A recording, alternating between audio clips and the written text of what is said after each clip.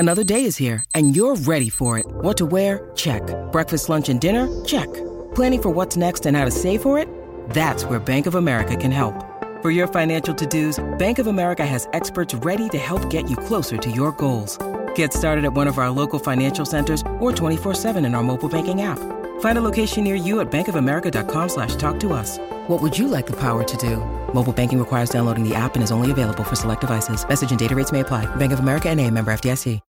When you need mealtime inspiration, it's worth shopping Kroger, where you'll find over 30,000 mouth-watering choices that excite your inner foodie. And no matter what tasty choice you make, you'll enjoy our everyday low prices, plus extra ways to save, like digital coupons worth over $600 each week. You can also save up to $1 off per gallon at the pump with fuel points. More savings and more inspiring flavors make shopping Kroger worth it every time. Kroger, fresh for everyone. Fuel restrictions apply.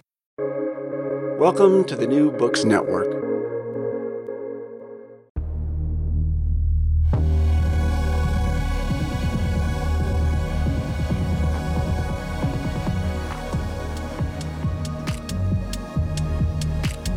Think about it. Deep conversations with Uli Baer on big ideas and great books. I am excited to welcome our listeners to the Think About It podcast, and I'm thrilled to have a guest who shares some of my interests in having conversations and who is a longtime teacher but has a different dimension of his background I want to touch upon. So Louis Petrich is tutor at St. John's College in Annapolis, one of the great liberal arts colleges in the country, with two campuses, one in Annapolis and one in Santa Fe, New Mexico. And you teach in Annapolis. So first of all, Louis, thank you so much for joining me on the podcast and talking about your program called Continuing the Conversation. Thank you, Uli. My pleasure to be here. So it's exciting to talk to you. So I've listened in a little bit on a few episodes. So St. John's College has engaged you and a couple other tutors who teach at the college to have conversations that are now made available in the podcast medium. You can find them anywhere on Spotify or Apple, anywhere where podcasts are, where you have conversations that I think emulate or give a bit of a taste of what a classroom or seminar discussion is like at St. John's. And if you can maybe start me out saying a little bit about yourself, what I've scanned from knowing what you've done. You've been a theater director, you've taught in the countries that comprise parts of the former Soviet Union for a while. You've developed a couple of programs, and you've been at St. John's for how long now as a tutor teaching there? This is my 21st year. Yeah, so I came back to this country to teach at St. John's in 2002. Prior to that, as you mentioned, I was teaching abroad for about a dozen years in the former Eastern Bloc and Soviet countries, because when the wall came down in '89, I went over first as a Fulbright scholar and then in other capacities to teach American studies to people who were reading books from the West and particularly from America for the first time and without the previous attempt to indoctrinate. So that was very exciting. That really was my career, and I'd probably still be there doing something like that if it hadn't been for, well, first 9/11, which changed the world and made it much more difficult to do that kind of work. And at that time, I was in Central Asia, in Kyrgyzstan. But I always knew about St. John's College from my graduate school days, and it always was in the back of my mind as the place where I belonged, because given my educational background, I did a lot in mathematics and in science and in literature and in history. I was teaching those things abroad.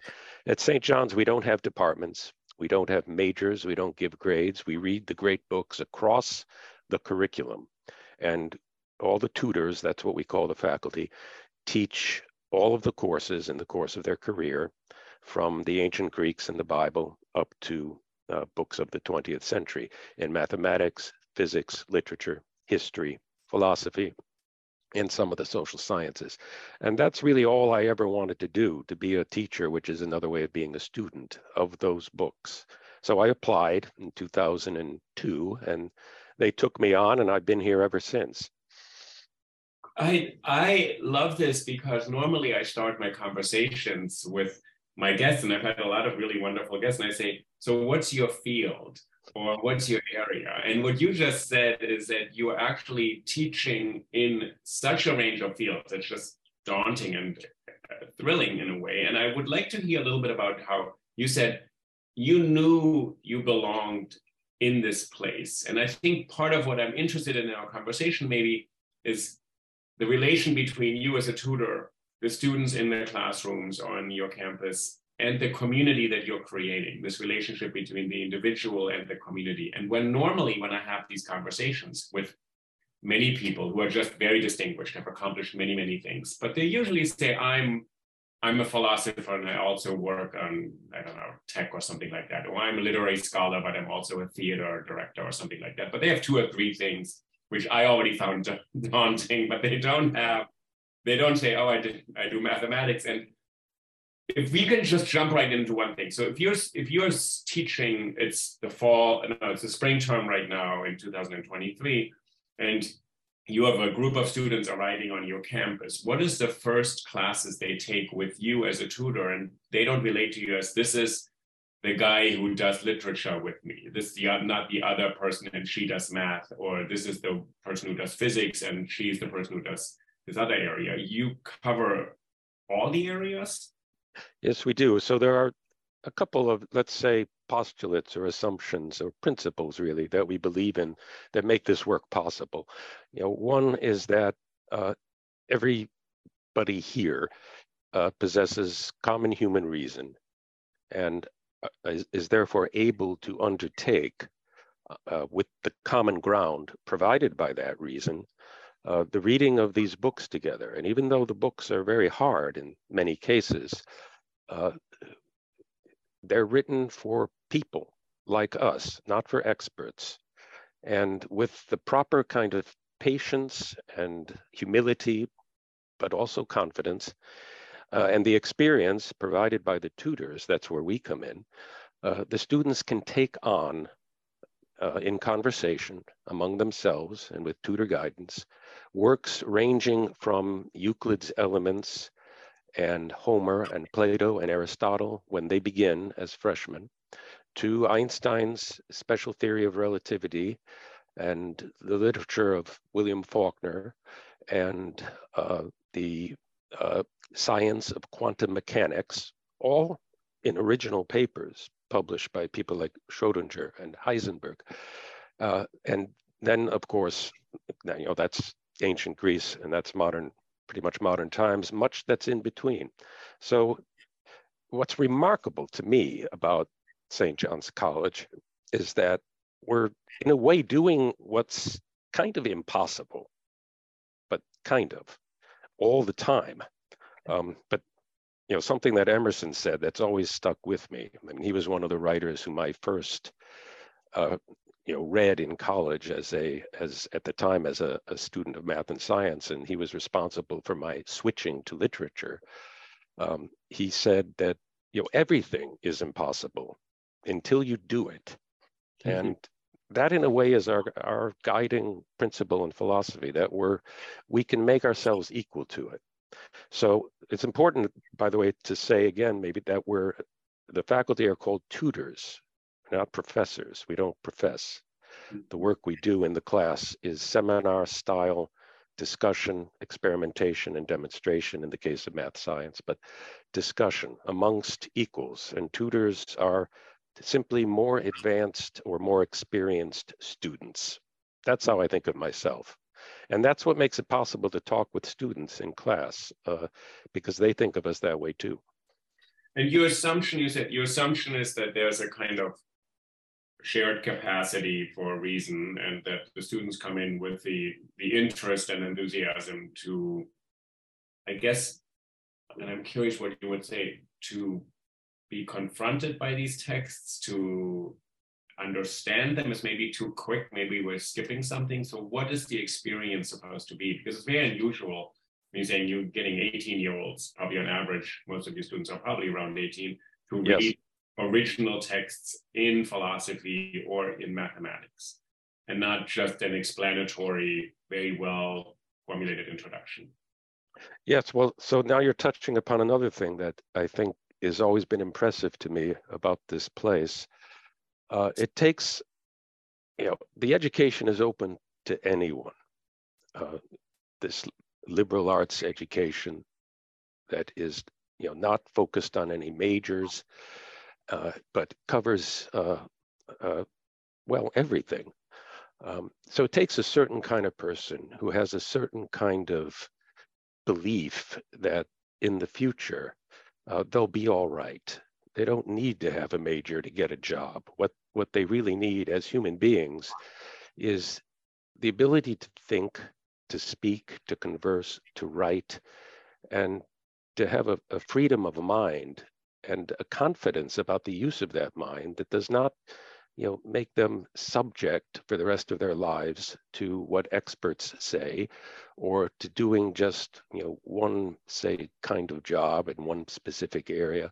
So the students that come here have a certain courage about the future. And maybe that's one of the blessings of being an American and being in America rather than other countries where I've taught, where that kind of approach to learning really is very, very rare. It's even rarer than here.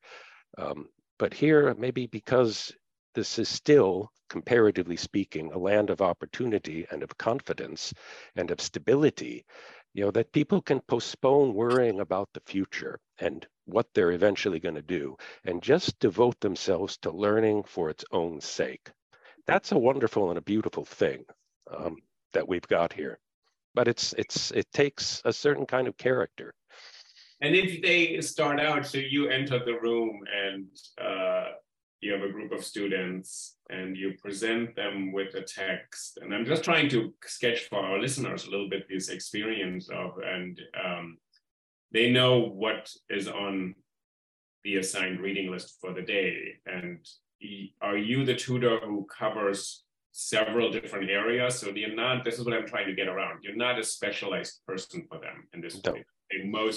I teach at New York University, and it's very kind of segmented, that I teach certain subjects, but I certainly do not teach other subjects at all, where I'm not at all considered qualified. But you come in and let's say, and you are doing this range of subjects with them. So they get to know you also, how you relate to these different things. That's right. Yeah. So, for example, I'm now doing what we call freshman laboratory. Okay. Mm-hmm. And we're reading sort of the beginning of modern chemistry and physics. Mm-hmm. Now, I've done a lot of courses in my college days on chemistry and physics, but that's not what I got my degree in. I mean, I was an English major, and in grad school, I went on to do mostly theater and Shakespeare. So and every tutor has their own, specific background that way. Okay, so we all have our own, prior expertises, but I'm teaching Pascal and Archimedes, and on the beginning of thinking about what weight is, what it means for a body to fall to the earth because of its weight. And that's, in a way, the key question of both ancient and modern physics. What causes things to move, either on their own and according to nature? And, and we just start working on that, from the beginning. And, the students know I'm not an expert in physics, but these books, they've been tried and tested for now, since 1937, when the new so-called new program of great books began. And over that time, we've really discovered the ones that work in the classroom, that you can read and really deserve the appellation, great, and that form a coherent programmatic whole that covers 4 years. So, it's a combination of, the character of students and tutors and the choice of the books and the organization of the program and just the way the whole college is set up as a community in which people can talk to each other about what they're doing, because we're all doing the same thing. You see, there are no majors or departments that separate us. And all the upperclassmen have done what the freshmen and sophomores are doing. And so they talk to each other across the 4 years that would normally divide them up. And all the tutors teach throughout the program. So you're with a group of close to 500 people that are all working together on the same thing. And in the case of the tutors, we're always kind of cycling through these courses in year after year. So we're coming back and rereading and getting better at it all the time. So yeah, when we start out, it can be rough. You're doing, one of my colleagues said, never read this book or teach this class for the first time because you don't know what you're getting yourself into. But it's wonderful because, you're with the students and you need to have that experience of facing those questions and the difficulties the students are having for the first time so that you can, and you don't forget that. That makes you a better guide in the future when you come back to it. So I think all those things make it work. We do the impossible. So, for example, if you're teaching Pascal again, and it's not your first time, do you have experiences where questions come up in a class where you thought, wow, I've never thought of this, or I've never seen it in a text? I've actually taught this text many times. I actually am really interested in these questions of rereading books, and one is read at a different stage in one's life, because we all read things and then we absorb maybe some of it or try to understand, but then we reread them and there's something new in some of these books, really new. And you think, wow, I've read this so closely, so carefully, so many times, and here's something I have overlooked. Oh yeah, it happens all the time. I mean, that's a test of a book's its liveliness over the years, its greatness, its eternality or universality. So, just last night I was teaching Aristotle's De Anima, which roughly translates as on the soul. Yeah. So we were trying to, and this was with a group of graduate students, because St. John's also has a graduate institute, which gives a master's of liberal arts to its students. But it's basically the same curriculum, same books, same faculty, same tutors. And so we were reading On the Soul and trying to understand what Aristotle means by soul.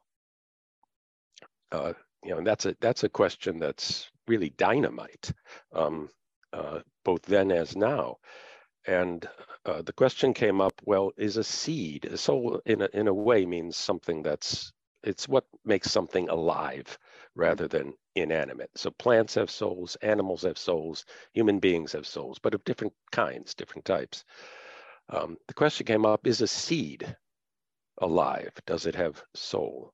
And I never thought about that, but it arises in Aristotle himself. A student pointed at it, because that's what we're doing all the time, is noticing things and pointing it out to one another. And that's why it's good to have, people doing this together who have diverse perspectives.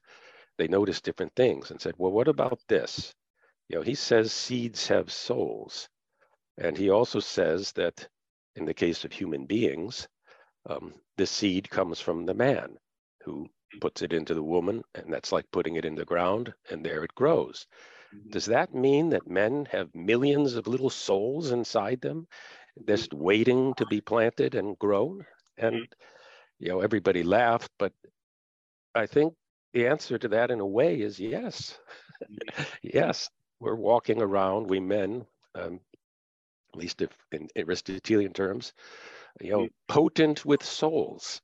And so that I had never really seen that before, but it's a way of understanding the world as filled with potencies of becoming, of things becoming what they are purposed for. So that's happening all the time. When I teach Shakespeare, which is in my particular area of expertise, if you will, that happens all the time with students. Even though I know the books very well, they'll point at something or ask something that just makes me sit up and say, wow, that's really interesting, I think that's interesting. I think that's why many of my friends and colleagues, and why I myself teach, is because you are actually constantly reawakened to the kind of original moment of awe or wonder or admiration or love or whatever you had for this book, or even maybe a kind of disagreement, but it's kind of reawakened in teaching, and it becomes a moment and it's shared with others. And I've had on this podcast, I had two guests, John Callahan, who is the literary executor and editor of Ralph Ellison's works, and Deborah Plant, who is the editor of Zora Neale Hurston's posthumously published book, Barracoon, and an editor of Hurston's works. And in two separate podcasts, both of them corrected me. I asked them a question about a certain scene in these books, and Their Eyes Were Watching God by Hurston and Invisible Man by Ellison. Deborah Plant and John Callahan both said, Uli, oh, you didn't get the book. And I got something very wrong in a kind of pretty emblematic way, and they corrected me. And it was an incredible moment of actually them opening up a book that I felt I had a certain kind of purchase on, because I, tried to do as much reading around it, and I read it for many years, and I tried to prepare for this conversation. But they saw something and opened something up, which means the book had much more potential than I had been able to see. It contained something else, and that's one thing, because someone else has a different kind of relationship to this and comes from a different place, I think, or has a different kind of maybe experience, like the tutor, I guess in Europe, you have much more experience. And the other thing is, the questions will change with time. Certain questions become more pronounced to us than they were maybe, or for certain communities, they're more urgent than they were. With Aristotle, I'm going to keep you there for one moment. When you teach the anime, I guess, of soul, like, do the questions that are the questions that are being debated quite fiercely in the field of classics right now, so Aristotle's conception of the human, and whether his comments on people who are born to be slaves and his comments on women, how they play out in our contemporary world, where people maybe need a little bit of extra time to reflect on that, to say this is a incredibly important philosopher, and yet there are moments in there that are probably very hard for us to assimilate into our lives as any kind of guideposts for how to live in society. Yeah, so that comes up all the time. Aristotle's teaching on so-called natural slavery, or the natural slave. Students are they encounter that as freshmen. And, it can be upsetting and challenging to them, which is not surprising. But I think the way we handle that or face that is say, okay, look, Aristotle is saying something we don't agree with passionately. Why is he saying it? Where is this coming from? Let's first understand where he's coming from, because he's not just speaking passionately and irrationally. This is part of a larger whole. And if you look at that argument, you're probably aware of this, Uli. Aristotle, I think, says that in some sense we're all slaves insofar as we have bodies, and our bodies are supposed to obey their masters, which is our reason. So we are both master and slaves in being who we are. And people, I think students can appreciate that and sort of agree with that. And then the next step in the argument his argument is, aren't there people who don't command their bodies? They're ruled by them, by their desires, by their passions, by their anger, and so forth. Well, those people really are simply slaves then. They're not the composite master-slave in the right kind of relationship. Well, what's to be done with those sorts of people? And those are the people he thinks are the so-called natural slaves. They haven't learned to command and rule themselves, and therefore should be ruled. So it's not based on race or any kind of sort of inferiority that belongs to a particular group. It's based on a recognition that there are people, for whatever reason, who are not capable of mastering things that need to be mastered in themselves. So, we try to face those really touchy questions rather than duck them or, just appease the students by saying what they want to hear, but let's talk about this, relying again on our common ground of human reason, not trying to silence one another with some kind of appeal to our special experiences of this or that, because that's one way for conversation to come to a halt when people start talking about their experiences as if that gave them authority over everyone else. But let's look at what's there, talk about it, try and understand it, and do so in good faith, that that we're just trying to understand the truth about this. Can we stay with this for a moment? I'm quite interested in this, that I think there is in our moment in their culture, and there's always been in this, I'm sure, that people invoke their own experience to claim a certain authority over something, over some area of life or something. And I think that's actually maybe quite natural in a way, quite human in a way. I think it can be politicized really easily, or it can become, as you said, the end of a conversation. Can it also be the starting point where someone says, what would it mean for you or for somebody to invoke their own experience in a way that is not the wrong kind of authority, that informs and deepens the conversation understanding, rather than says, I'm going to shut down the other point of view because I know this, because I've lived through something.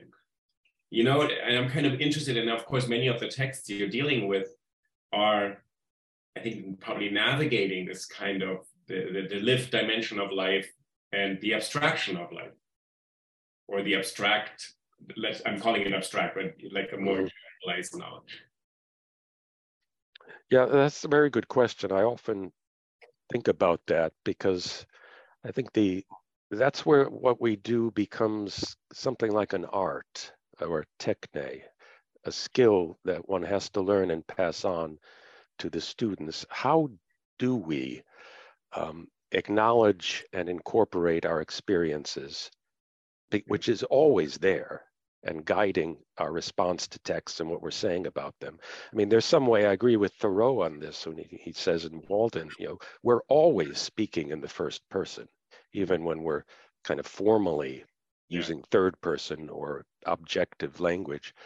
And by the way, we try to do that formally at the college and seminar. We address one another as Mr. or as Miss or as Mix, and then the last name. We don't use first names. And it's partly because of this, that we want to create a formal and depersonalized place for discussion. But anyway, the first person is always there.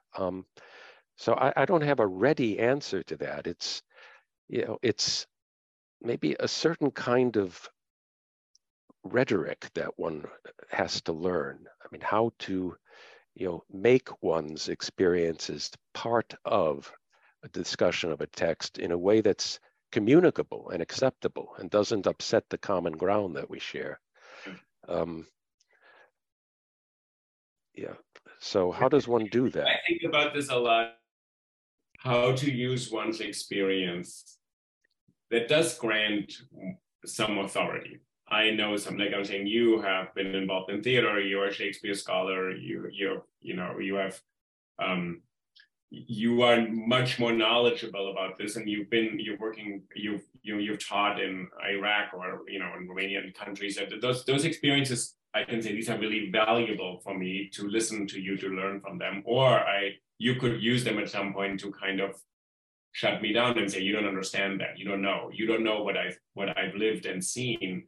And I think to balance out what is authority in the service of actually not continuing a conversation versus this deepens, this can, first of all, you can learn something here. This can deepen something in a way. What, Emerson was saying, your experience is this well of knowledge in a way, but Emerson believes you can share that. You can share experience, right? That's right.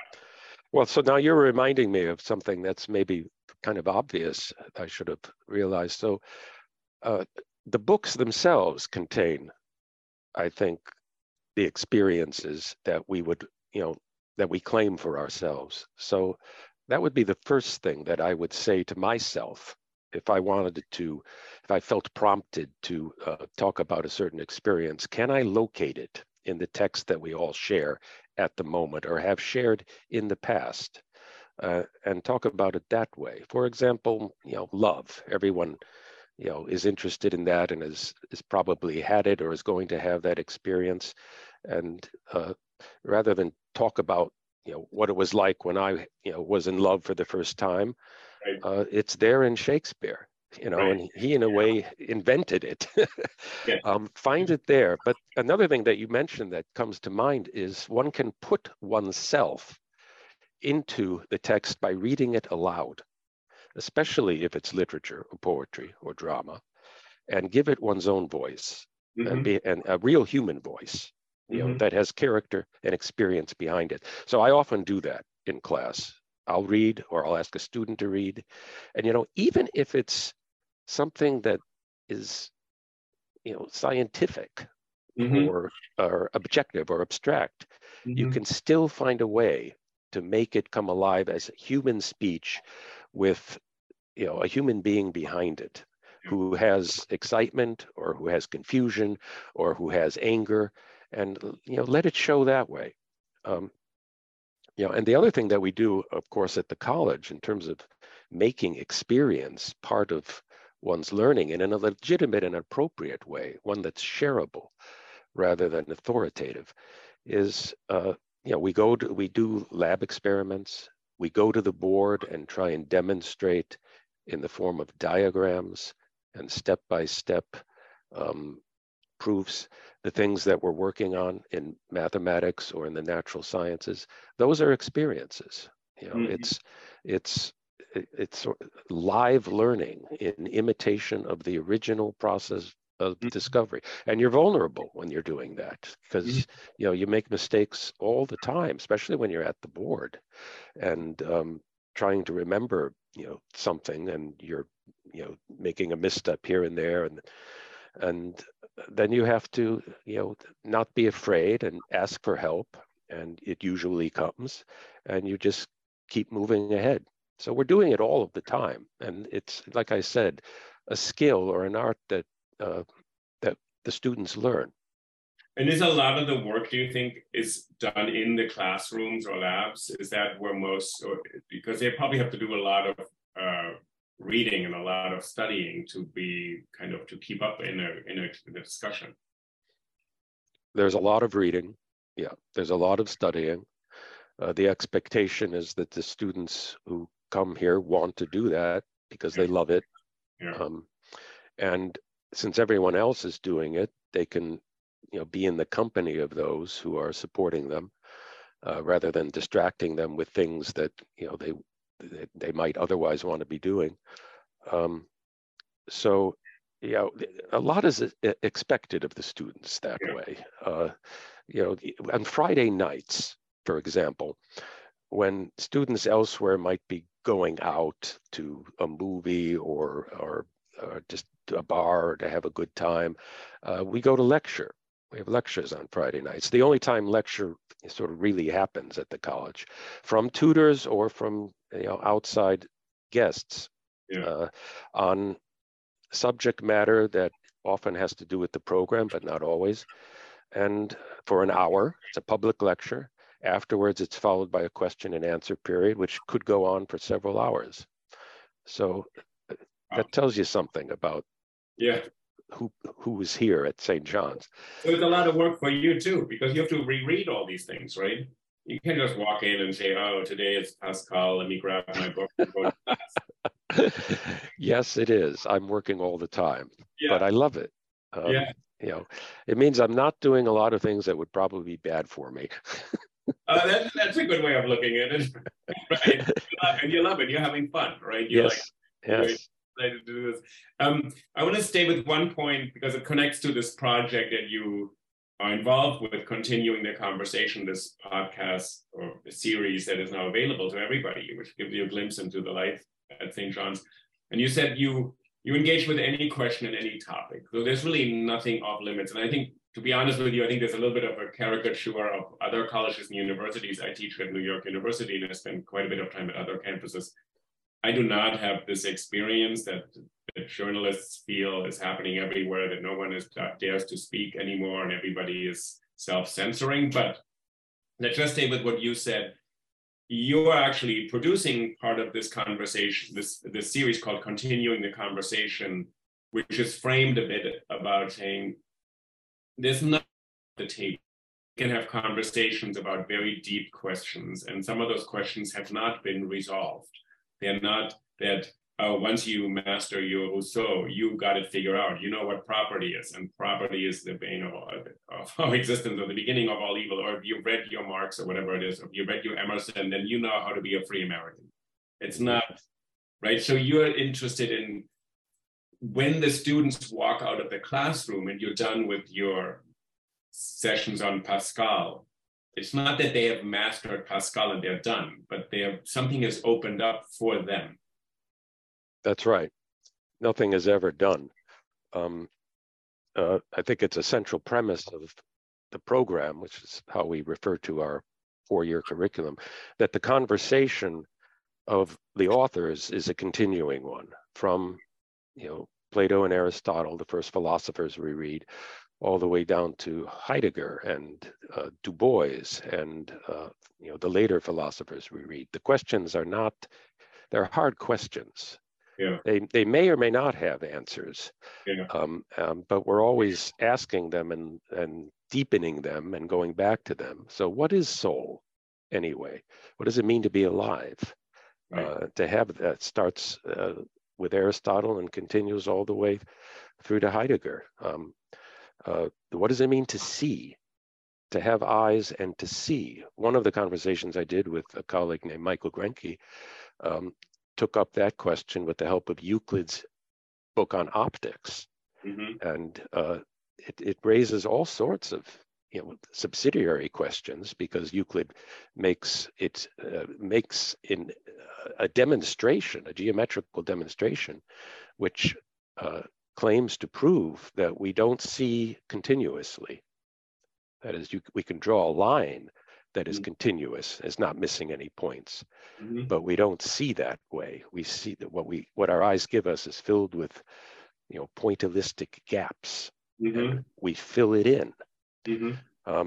So our very experience is one of missing things, and it requires a kind of creative contribution or a habitual contribution on the part of us. And that's a question that obviously continues through to Kant and his philosophy, and thereafter, what can we actually see and know what's really out there, or is it always being, given something by us to make it knowable? I had a conversation that's part of this series with a colleague on Frederick Douglass and Lincoln on the question a word you just referred to, freedom. What does it mean when Lincoln says there's going to be a new birth of freedom in his Gettysburg Address? And we talked about that. I listened to that moment, and I think your interlocutor, your colleague, said a new birth of freedom means we had some kind of freedom, but it wasn't the right idea. It wasn't the right kind. Something had to be really rethought. And it's not that there's never been freedom, but a new birth means there was something in its place that wasn't quite correct or sufficient or something like that, right? I remember this moment in your conversation, which is really interesting when you think that such a simple concept or such a ubiquitous word, freedom, we all know what it means. And especially that, okay, this is the 1850s and 60s in America, the abolition of the slave system is clearly what freedom will bring on. Then your colleague said, well, there had been freedom, just maybe not quite the way it should have been thought through or defined in the proper way. Yes, right. It's the first birth, turned out to be, either incomplete or unsatisfying, or I'm not sure I'd say wrong, because Lincoln, based the whole Civil War and the rightness of that war on the Declaration of Independence and the first birth of freedom. But he was worried. This is clear in one of his early speeches at the Lyceum I think in the late 1830s, worried that with the passing of that Revolutionary War generation and the founders, and just the distance from it, and the way that slavery was not petering out as they had expected, but was actually spreading and growing, that something was really going in the wrong direction. And so one had to give birth yet again, a new birth of that old freedom that had didn't go where it was supposed to go, as they had thought it would. But I think he wanted to connect it to that revolutionary moment, so that the Civil War was part two, in a way, of the revolution, of the war for freedom and independence, a real living out of the principles in the fullest sense. Otherwise, the experiment fails, and one might as well go back to Europe, from whence. And in the classroom, if you're looking at Douglas and Lincoln at this moment, there I think this is the 1850s, right? And Frederick Douglass gives this well-known speech in 1852, "What to the Slave is the 4th of July," where he's very, very careful to say, I actually want to uphold the Constitution and its true principles, and yet it has not been realized. And that's what later we call kind of like a promise, or the check has not been delivered, with Dr. King. But if students bring that up and say, Mr. Petrich, I want to talk about Black Lives Matter, and I want to link that to that right now. I want to talk about that today. Does your class, can you shift and say, no problem, we'll talk about that. No, that's your interest. It's in terms of what can someone bring into a conversation, and at what point do you say, this is really important and really useful, but we're kind of sticking with getting Lincoln right first, or Douglas? Yeah, well, that's a great question. I would say it depends partly on what year the students are in. I'm much more willing to do that kind of break away from the text and talk about how this,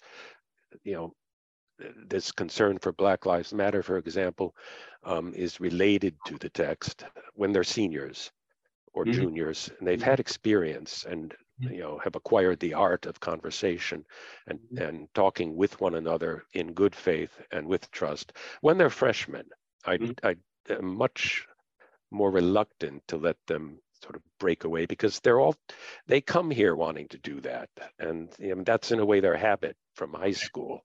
And how do you gently dissuade youth, which, as Aristotle says, have been endowed with enormous amounts of enthusiasm and very little experience? So they have that great advantage. How do you, as a teacher, which is really modeling how as a human being and how as a citizen and how as a person, how do you say, not quite the right moment, or very important question, I acknowledge and I hear this is what's vitally important to you, but it doesn't quite do because it has to be a shared objective. You can't say, well, I'm the tutor and this is what we want to get out of this class. No, we don't say it never that way. It's more gentle and leading by example. So, if someone sort of brings something up that swerves away from the current mode of discussion about the text, what I'll usually do is not respond to it, not say anything, see what kind of response it gets from the other students, and maybe let it go on for a little bit. And then I'll come back, if it goes on, I think, too long, and say, can we get back to where we were a moment ago when so-and-so was talking about this? Because I thought that was very interesting and we weren't really finished with that point.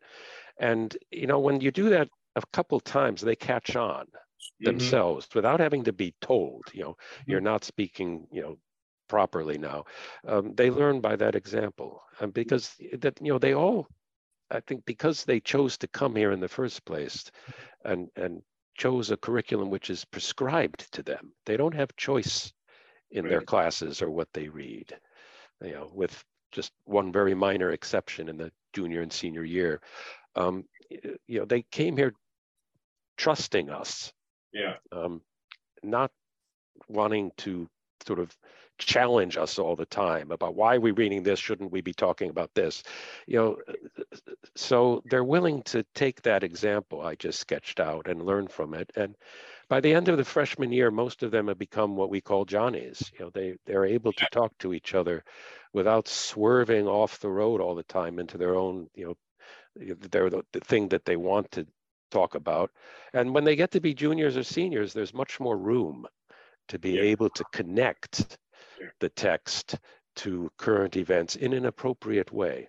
So what's your sense when you follow sort of, even cursory glance at the news will serve this to you, every day, that colleges are, I think, in a quite constructive way, confronted with this all the time. So I teach in a very large institution, and I set this curriculum, and students come, and say, why are we reading this, and why is this book not on here? And let me just make this point a bit sharper and say, one could and should not have a reading list today in any field, which is, for example, all books written by men, and as if women never wrote anything, and all this gets very complicated access.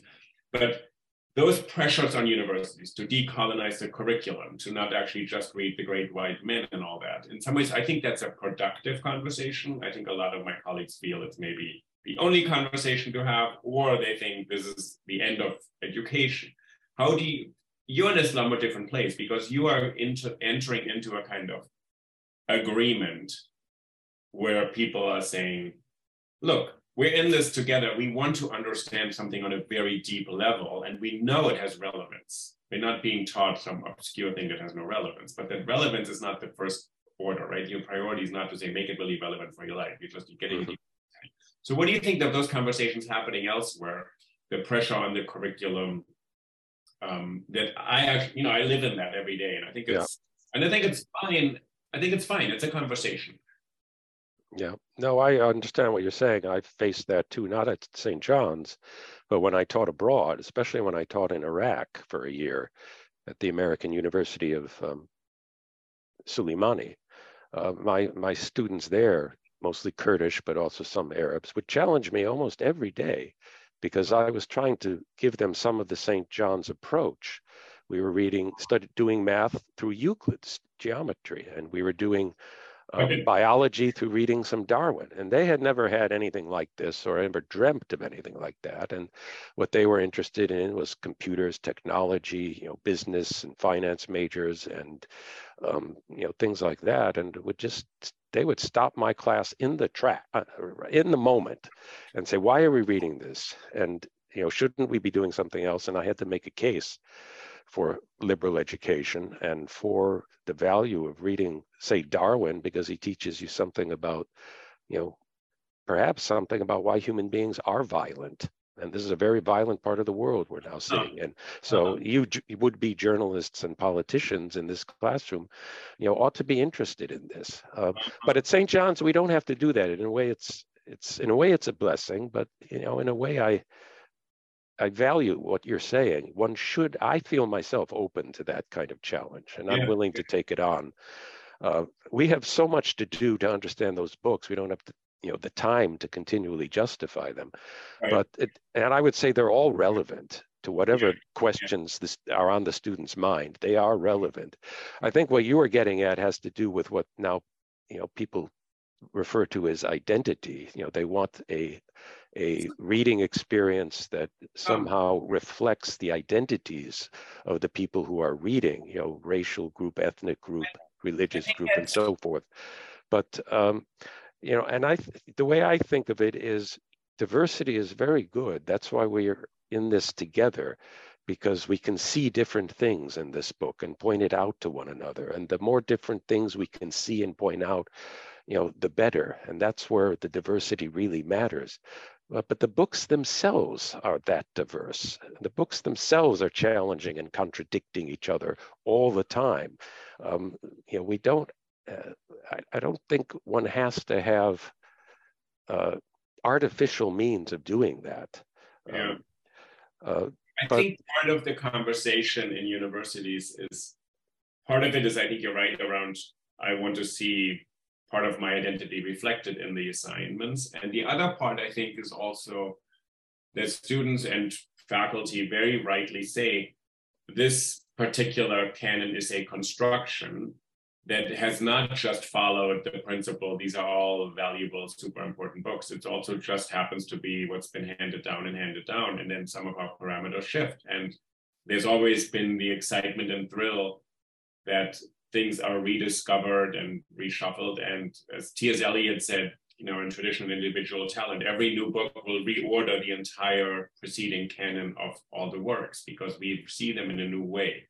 So Eliot didn't say, a new poem, new book of poetry erases and cancels all the previous poems. Just we see them now differently.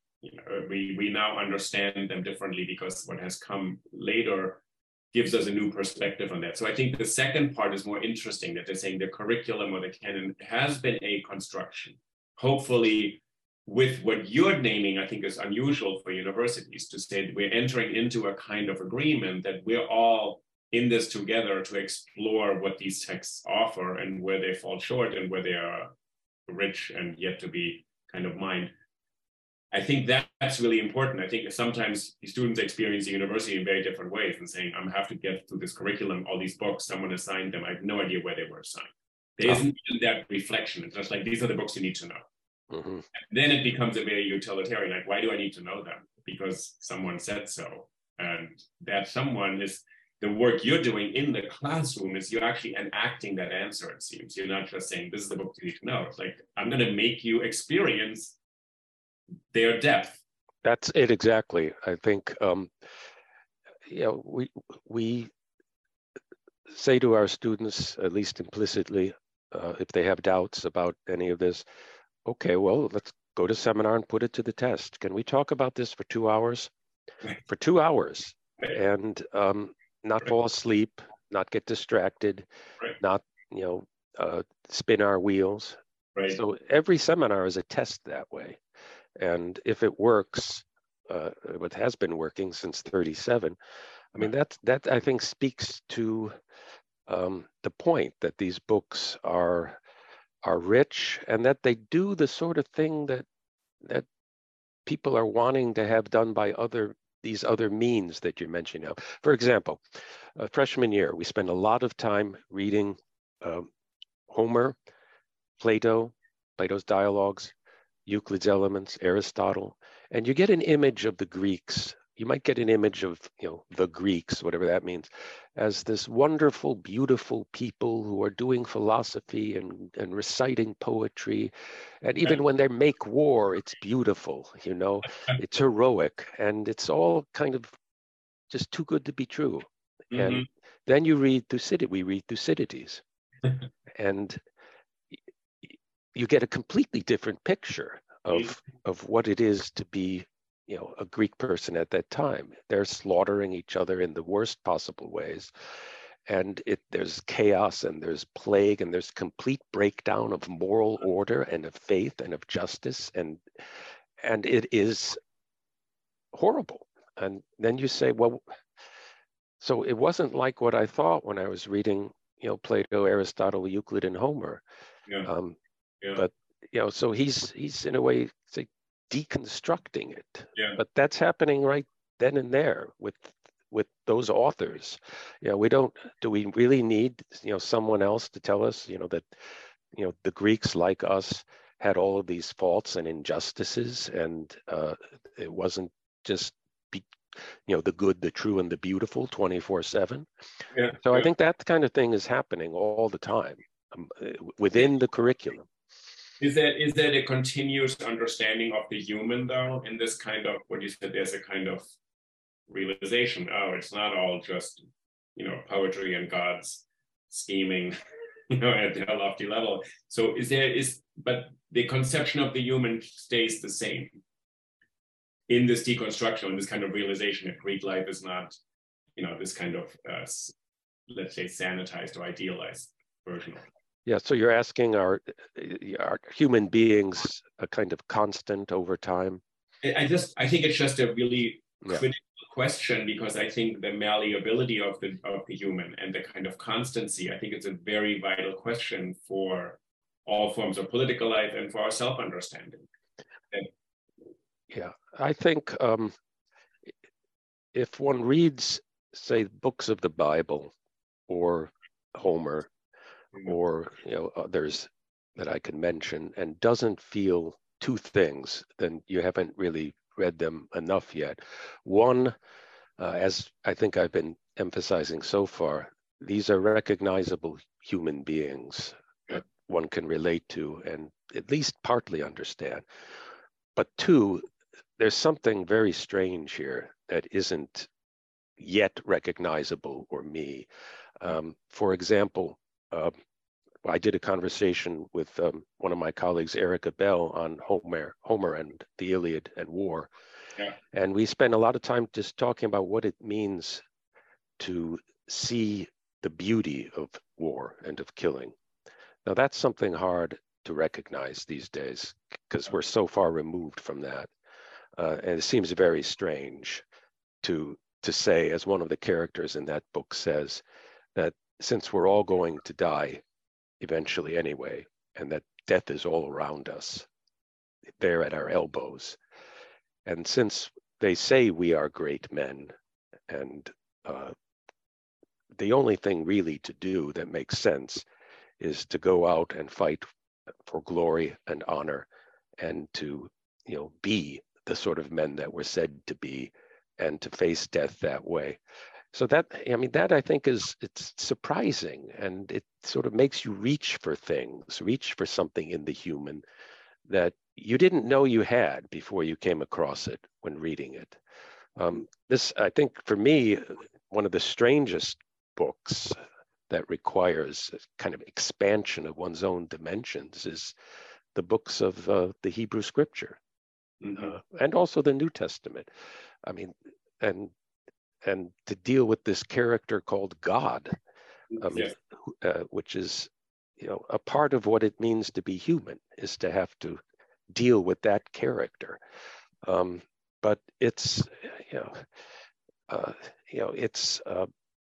it's not simply me anymore or you. We're dealing with, some part of some potentiality, perhaps, of the human being that we can, make progress towards knowing, and increase our own circle, as it were.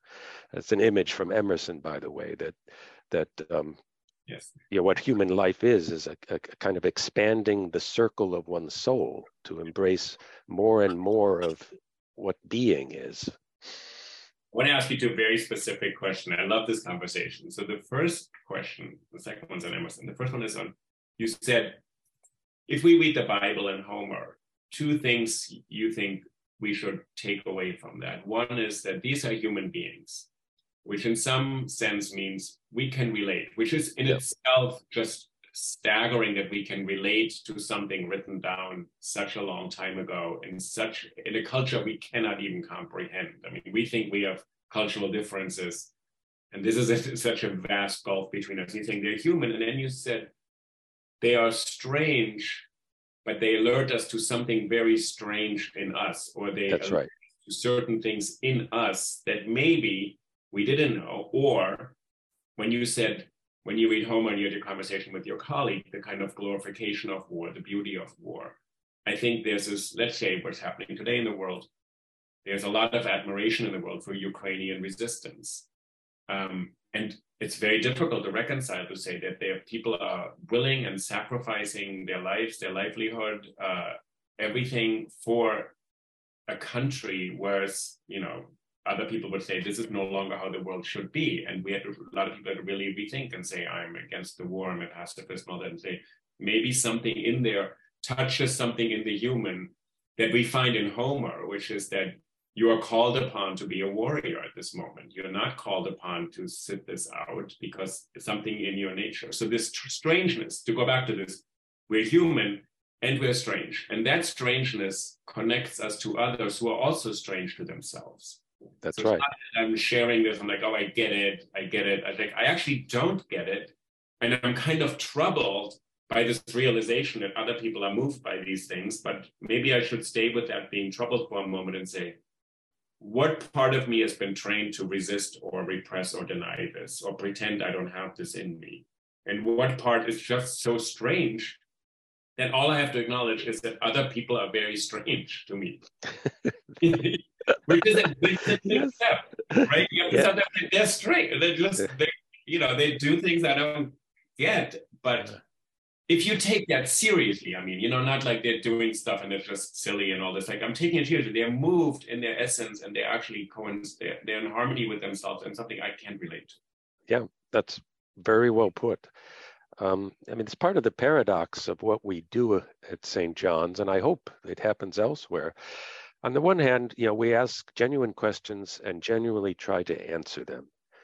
which means, turning our wonder and strangeness into something that we, have that we know, give it an explanation, give it a cause, make it something that is less strange. But on the other hand, we're constantly, reinforcing those questions with other questions and continuing to make it strange. So a lot of times in reading a book with the students, I'll simply say, I'll read a passage and say, isn't that weird? Isn't that wonderful? Or isn't that beautiful? Or, isn't that strange? I mean, just to point out that, that kind of reaction needs to be part of our experience of it. Don't rush immediately into, well, what does that mean? And how can I sort of assimilate this with what I already know?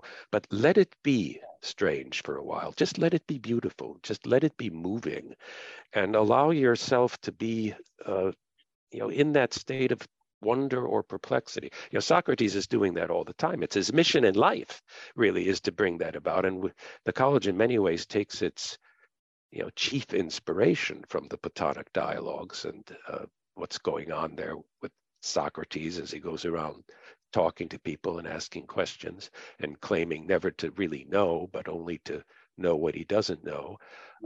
That is to make the world interestingly strange and worthy of continual investigation. That's what we're doing. But combining that here's the paradox again, with really being sincere about wanting to answer our questions. And sometimes we can, and sometimes often we cannot.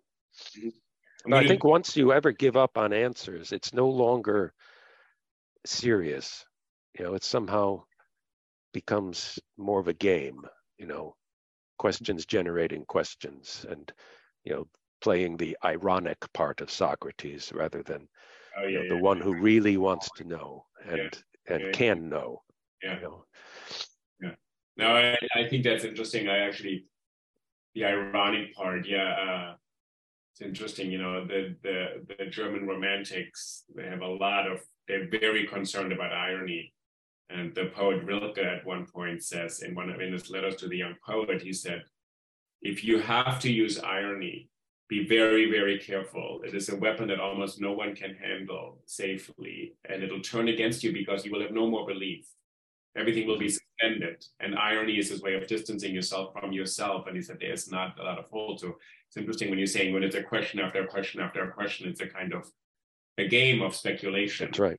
You're saying your experience in the classroom is not that. It is not to just generate more questions, but maybe sometimes to say, this remains a riddle to us.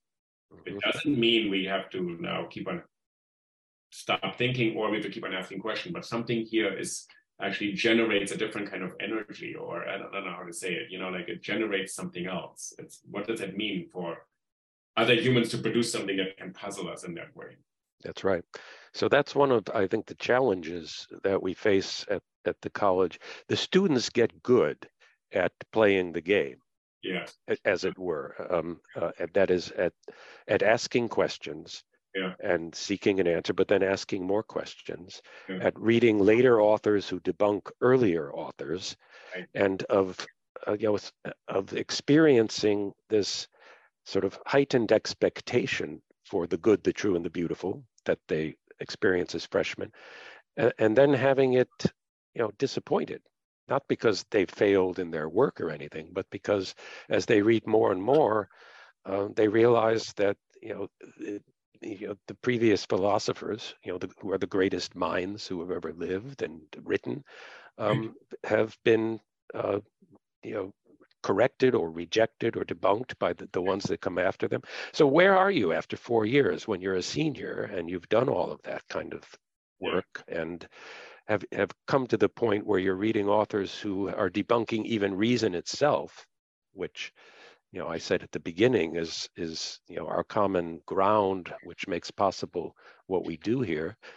Thinkers like Marx or like Nietzsche or like Freud, and who are pointing to, other things that are, ruling over reason itself. And that would seem to debunk even the methodology and the pedagogy that we've been practicing. So it's really quite a challenge to the students to go through that experience. And it sometimes worries me or puzzles me as to, what they go out into the world thinking, what state their soul is in facing the world after this education. I would like to think that it's made them, as I was saying, confident with a certain kind of, freedom, so that they won't feel that they have to rely on experts to tell them, what to do about this thing or that thing or what to think. But, in terms of, the spirit and the happiness and their ability to choose, say, a proper mate in marriage, or a proper friend, a proper line of work. I hope they'll learn something from being at the college to make those decisions, those simple, basic decisions that, really spell the difference between a life that is happy and satisfying and one that is not. I think it's a really great question to end with, to say, so when you're introducing the great skeptics, so Nietzsche, Freud, Heidegger in a certain way, who sort of turn reason on its head to say, and there's really no basis. And in some ways, I think you're saying, once you introduce that kind of skepticism, what are you left with? And I think it's very important to say Nietzsche is the philosopher of affirmation. He's the yes-sayer. He's actually the one who wants to celebrate life all the time. Freud, in a way, would say, I'd rather disillusion you now, and then we have the capacity to construct meaning in our lives, the relationships and these things, then let you live in this illusion that there is some guarantee for happiness and it'll just come to you. In some ways, it activates you as an agent in your own fate. And what Richard Rorty would say, something like, it allows you to construct a livable story for yourself. And I think that moment, but I think you're right, you don't want to get them to this kind of precipice, and then there's a Nietzsche and Freud, and they lead you into the kind of the abyss of the total skeptics or the deconstructionists, and there's nothing anymore. I said, no, actually, there can become a moment of, that actually gives you the power to construct a coherent story for yourself in life with others. Yeah. Rather than accepting these things from other people. Sorry. Yeah, I like that way of putting it. I mean, I myself am actually rather fond of Nietzsche and the life-affirming quality, the having to say yes to every moment as if it were eternal. Right. But yeah, I think that does mean taking responsibility for creating for yourself, even perhaps in the act of seeing. Perhaps it's rooted in biology and reality that human beings have to create for themselves, responsibly. Here's where the Freud might come in, facing reality, not ducking it. But within that, obeying that responsibility, creating a meaningful, fulfilling life for themselves, which affirms every moment, as a creative moment of yes. Right. So I'm going to ask you one question, if I may, if I'm a student in your class. So this is a very specific question, and you'll get it in 1 second, about Emerson. And maybe it relates to the essay circles.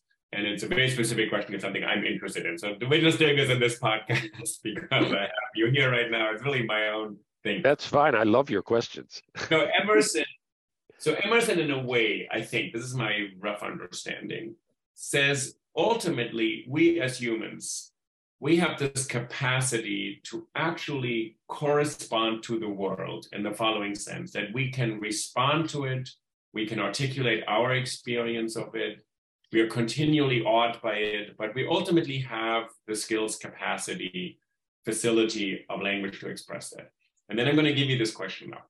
And the other person who is right next to Emerson, it's Emily Dickinson, same moment in time, writing out of the same world in a way, of course, not having been given the same type of education. And Dickinson, I think, is very different and says, we are continually outmatched by reality.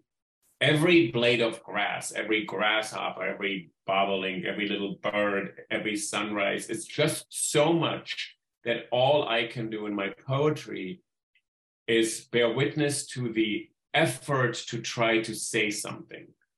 but we are outmatched constantly. And actually what's human is that we are constantly summoned to give voice to this, but the poet's only thing is not to give full expression. And that's why maybe in a very simplistic way, Emerson writes philosophical essays and sermons, and Dickinson writes these very bizarre poems of radical originality. And my question is really, this is really a very specific question. Am I kind of right? I think Emerson gives us this kind of sense. We are a good match for the world. You find this everywhere. So Rilke, the early Rilke says, we are perfectly equipped to be placed in this world, which is our habitat.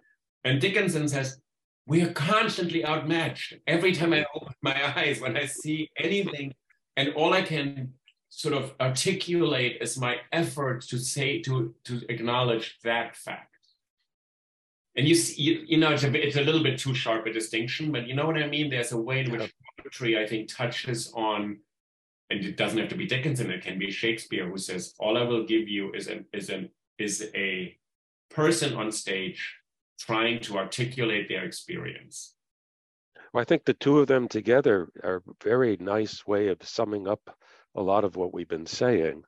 They're two sides of the experience of education and self-formation. The Emersonian side, which is up to the task of giving expression to what's out there by meeting it with what's inside you, with gusto, cheer, and confidence.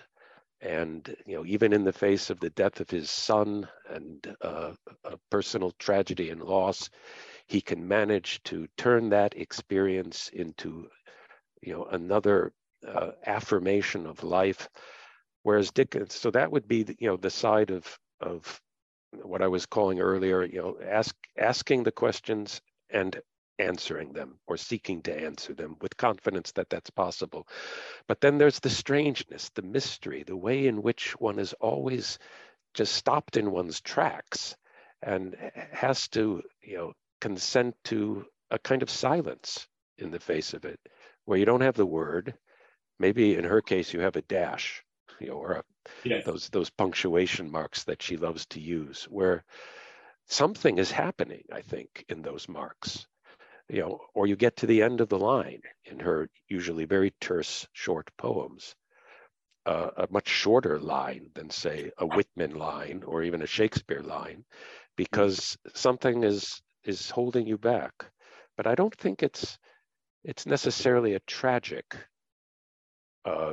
feeling in Dickinson. I think it can be awe. Maybe that's what you're getting at. Awe in the face of an experience of either God or the absence of God. Right. I give you the quote of Dickinson in mind because it's just fun. It's so helpful what you just said about these two modes, which are kind of maybe the modes we always inhabit, both of them. The one that leads us to speechlessness and the other one that actually also motivates us to express ourselves. And so Dickinson has this line, she says, wonder is not precisely knowing, and not precisely knowing not. A beautiful but bleak condition. He has not lived who has not felt. And then it goes on. And in some ways, what she's saying, that wonder is not precisely knowing, and not precisely knowing not. Yes. And this Dickinson, which is at the hyphen, when she says it's not precisely knowing and not precisely knowing not, the repetition, she's saying it without saying it. She's saying this is the condition we're in, and it's a bleak but beautiful, it's beautiful but bleak condition. In this speechlessness, we are contained there. And I think what I get from this conversation, what I want to do is go to college at St. John's. Please do. I do. Would you like to come and give a Friday night lecture? I mean, this is what I'm trying to work this out. So somehow I love Dickinson, but it seems almost stupid to say something like that because Dickinson is not containable. I don't even know what to say. But for me, this moment when she gives expression to something that is actually speechlessness, it takes you to a place, I feel. Yeah, it takes you to this place, right? Well, I think that's it. I can't tell you how many times I've felt in class, especially when doing poetry or dramatic literature, or even philosophy, where I want to stop the discussion and say to the students, Let's just read this aloud because there it is, and Right, we can't do better than that. Yeah. And let's just try and hear what's in those words. And with Dickinson, I think that's entirely appropriate. Yeah. It has an incredible depth if you're thinking these very simple words, just a few words here, and sort of it opens up another something else. Yeah. So I just want to again remind our listeners. So you have a series of conversations called "Continuing the Conversation." So you can find that under that title or St. John's College. That's right. Available everywhere. There's a series of conversations. They will be released over the spring of 2023. So ultimately, they'll all be available easily. I think they're also on the St. John's website. That's right. They're being released in stages, starting this month all the way through June. There'll be in that 4-month period about 20 conversations. And they're all over the map in terms of their content. I think one of my former students and beloved friend, Ron Wilson, who teaches at the Santa Fe College, he's actually one of the guests. So he studied with me at NYU a long time ago as a college student, and then went off to Japan and got his degree at Princeton in Japanese literature, and now teaches at St. John's, and he says to me sometimes, they keep you really busy. I'm doing Euclid today, I can't talk. And I'm like, I get it. That's right. That's right. All right. So, Louis, thank you so much for being on the podcast. So again, this was a conversation with Louis Petrich, who is a tutor at St. John's College in Annapolis, continuing the conversation with some of his fellow tutors who teach at St. John's. And so I invite all the people who listen to Think About It podcast to tune in and subscribe to that series at St. John's as well. I couldn't have thought of a nicer way of spending a Friday afternoon. Thank you, Uli. I enjoyed it a lot. Let's do it again sometime. Absolutely wonderful. Yes, and we get and I actually, because I have you in front of me, I was like, wait, I have so many more questions, and you've read everything. All right. Well, choose a book or a topic, and we'll do it again. I will absolutely do that. Thank you so much. Okay. Bye-bye. Bye-bye.